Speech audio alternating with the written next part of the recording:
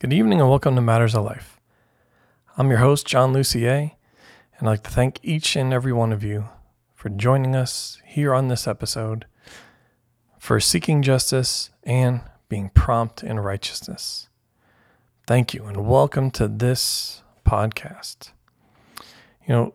Over the Passover and Resurrection Sunday weekend, I was seeking the Lord, and I was reminded of how imperative it is for each and every one of us individually, but then also collectively as a family, a community, and a nation to guard our liberty. I was watching I'll say a classic of the Ten Commandments. And yes, of course it's a movie, so there's some creative liberties taken, and it's condensed for time.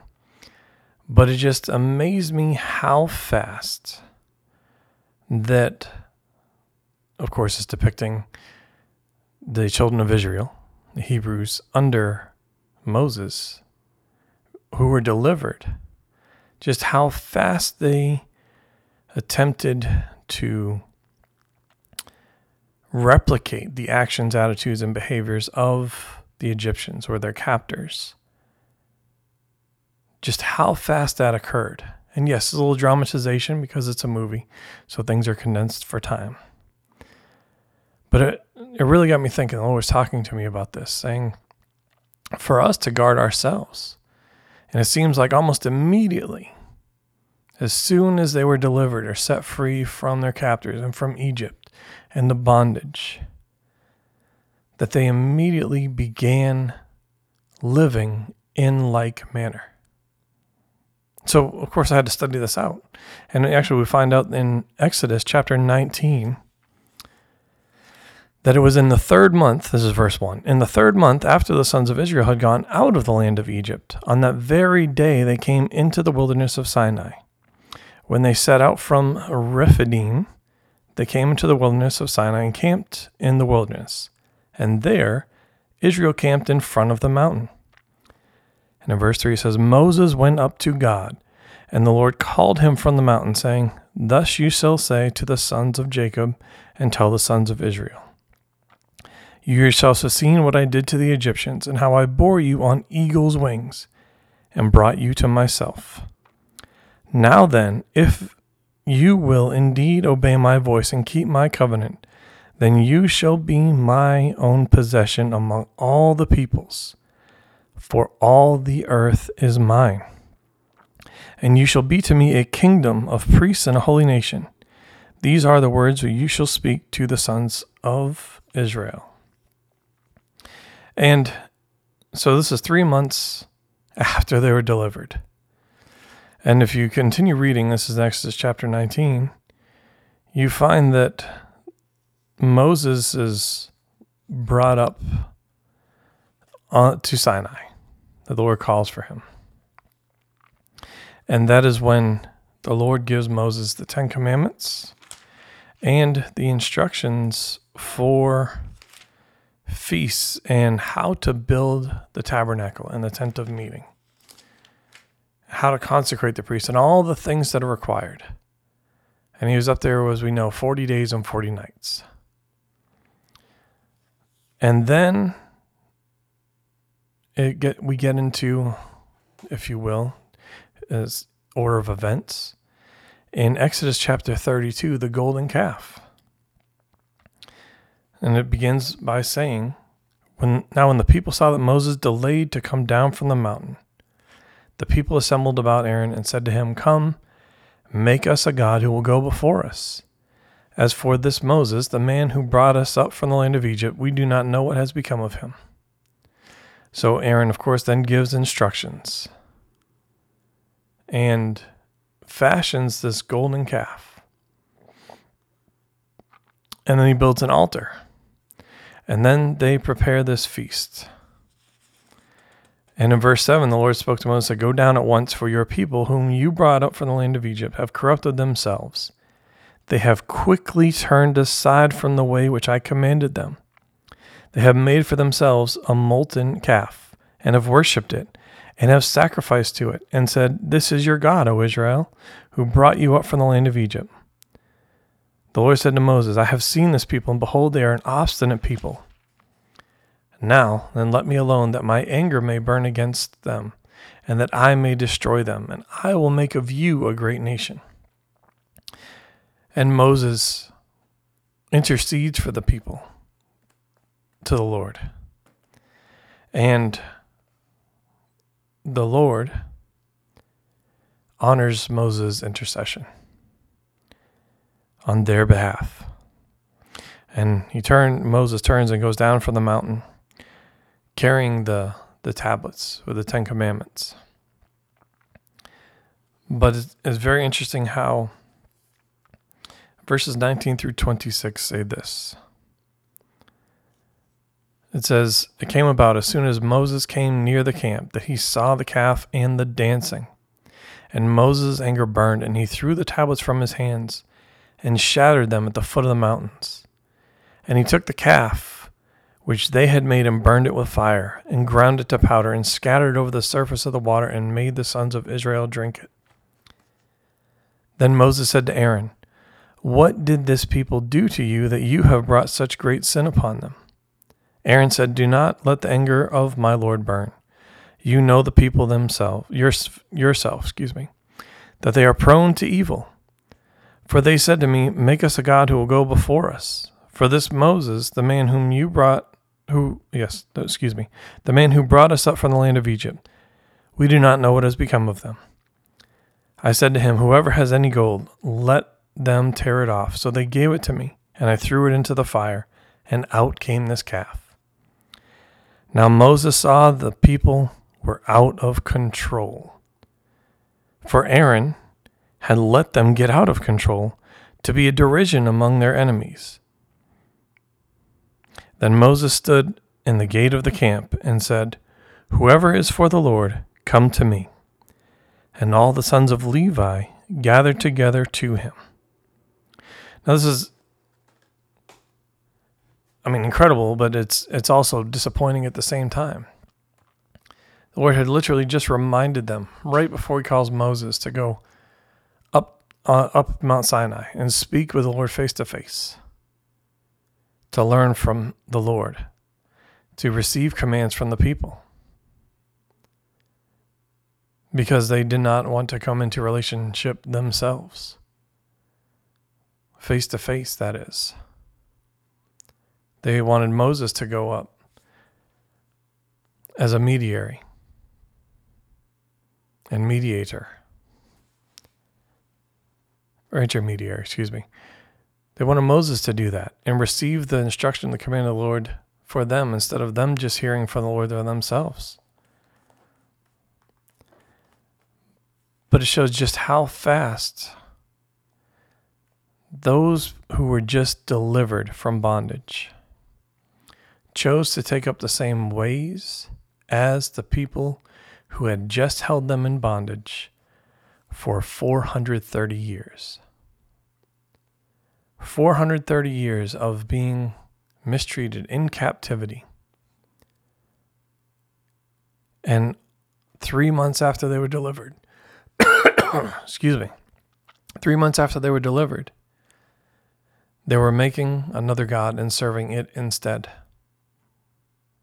taking up the same attitudes, actions, and behaviors as those who kept them, held them in bondage. And it's not the only time that this happened. We can take a look at the Judges as well. In Judges chapter 2, we'll begin in 16. It says, we'll begin in verse 11. It says, Then the sons of Israel did evil in the sight of the Lord. They served the Baals, and they forsook the Lord, the God of their fathers, who had brought them out of the land of Egypt, and followed other gods from among the gods of the peoples who were around them, and bowed themselves down to him. Thus they provoked the Lord to anger. So they forsook the Lord and served Baal and Ashtaroth. The anger of the Lord burned against Israel, And he gave them into the hands of plunderers who plundered them, and he sold them into the hands of their enemies around them, so that they could no longer stand before their enemies. Wherever they went, the hand of the Lord was against them for evil, as the Lord had spoken, as the Lord had sworn to them, so that they were severely distressed.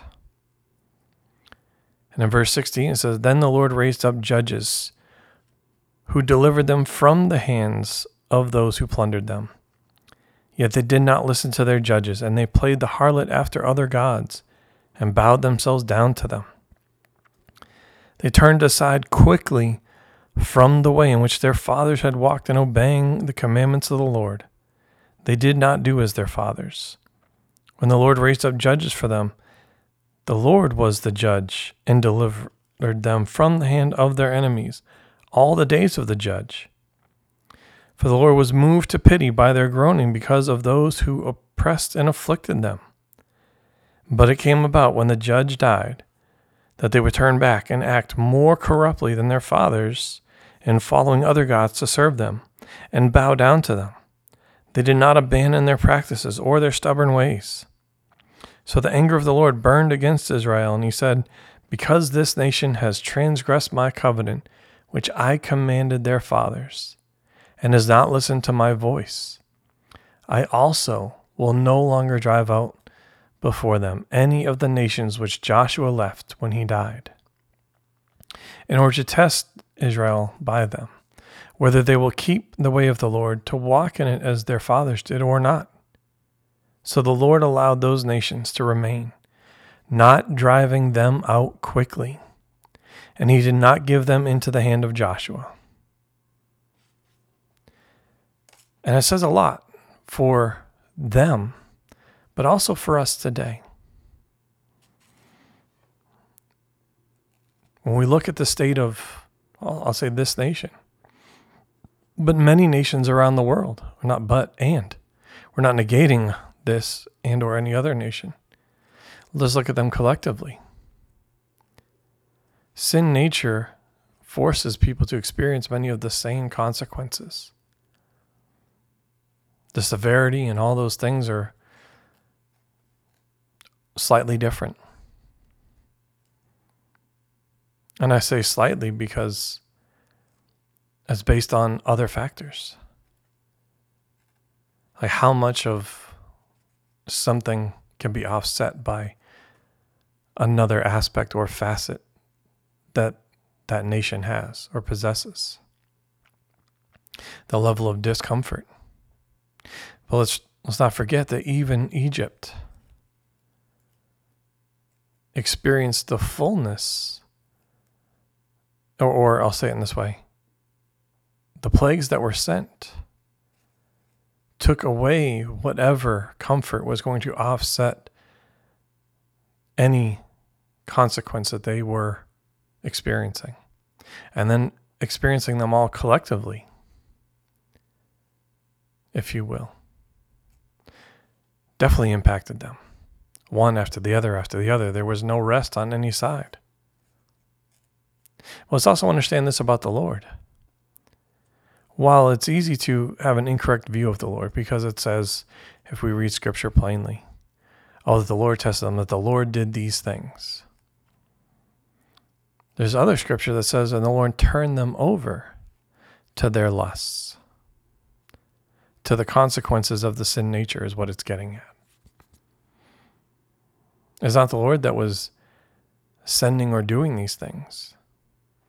He was allowing it because that's what the people had asked for. Whether it was in their words or just through their actions, attitudes, and behaviors, or their deeds. That's what they repeatedly asked the Lord for. So for us as a nation, what have we asked the Lord for? And I don't just mean in our prayers and saying, Lord, make us prosperous. Make us a healthy, strong, capable, self-sustainable nation. But I mean through our actions and our deeds. Does it demonstrate our love and faith in the Lord? And because of those two components, love and faith, are we then obedient to what the Lord says? Or does it only prove our disobedience, our stubbornness towards the Lord? And are we rebellious, stubborn, and obstinate towards Him, towards His ways, towards His commands? If we look even all the way back in Genesis chapter 6, it says this about the people at that time. Starting in verse 5, it says, "Then the Lord saw the wickedness of man was great on the earth, and that every intent of the thoughts of his heart was only evil continually. The Lord was sorry that He had made man on the earth, and He was grieved in His heart." What have we as a nation, as a people, but each one individually, have we been pleasing towards the Lord? Have we delighted in Him and in His ways, His thoughts? Can we say that He is our God and that we are His people? And said in the structure that the Lord created that He is our Heavenly Father and that we are His children? Or have we been in opposition to Him? Is our heart and our mind only dwelling on evil continually? I understand the severity and the impact of that. That means every moment of every day is a planning of what evil you will enact and when you will enact it.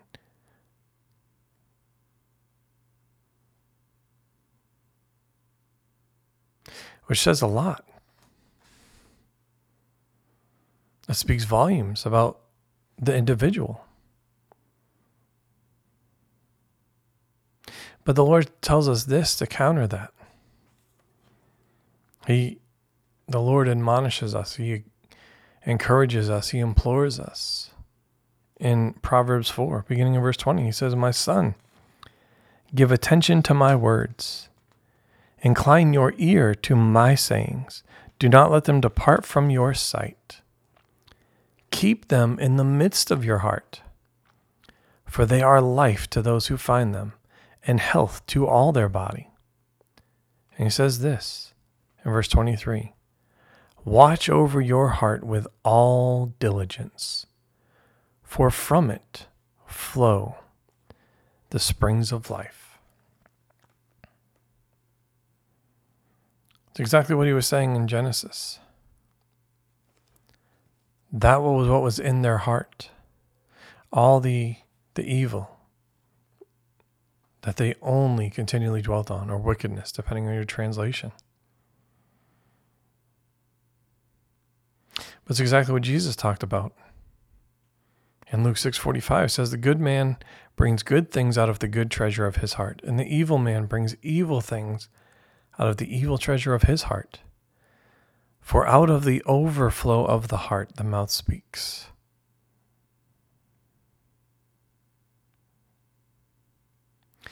And it's what comes out of the man, the person, is what defiles them.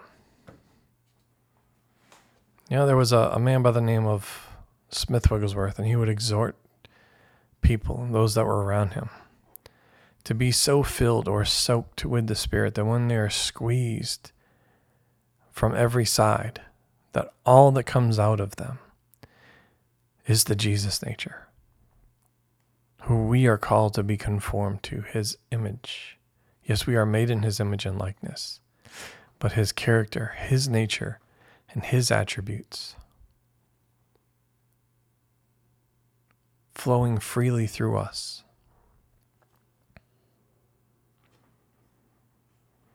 That's what it means to guard our liberty. That's why we need to do so. We read it in Judges. There's the one thing, but that summarizes literally the entire book of the Judges. one time after another, after another, after another, evil was happening. The Lord allowed those people to be brought into captivity, to be oppressed. And the Lord would raise up a judge, a deliverer, a person to help bring them to deliverance. In modern day, we would say to reform the nation. Just to free them from captivity, but also to bring about laws and legislation and things of that nature that was pleasing to the Lord, that was as He designed and set it up. That the laws of man were on par, in direct alignment, is what I mean by that, with the laws of God. That the laws of God were enough. That His thoughts and His ways were valued. Until that judge fell away. And by fell away, I mean died and went home to be with the Lord. And then immediately the people would begin to turn away from the Lord, and took it as an opportunity to enact what they had wanted to do all along.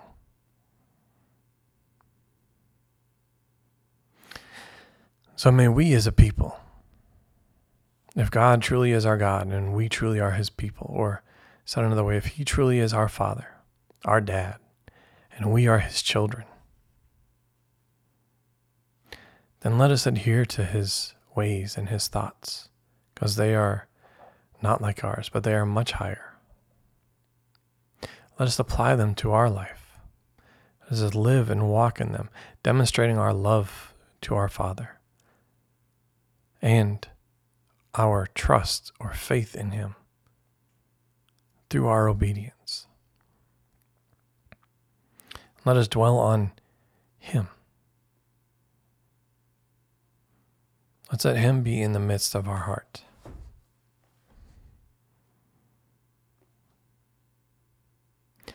As we lay down, as we get up, and as we go about our day.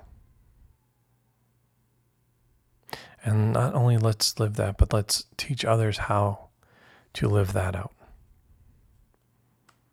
Drawing near to the Lord. Having that personal, deep, and intimate relationship with Him. Because He came that we would have life and have it more abundantly. In Him there is a freedom unimaginable. But outside of Him is only bondage and captivity. Because that's what sin is. Until it results in the fullness, which brings forth death. So let us do what's required of us by the Lord to guard our liberty that He has given us, that He has brought us out from, or given us when He brought us out from captivity. So I'd like to thank you all for joining us tonight. Just want to encourage you with this word and encourage you to keep standing for justice and righteousness. God bless you. Have a wonderful evening.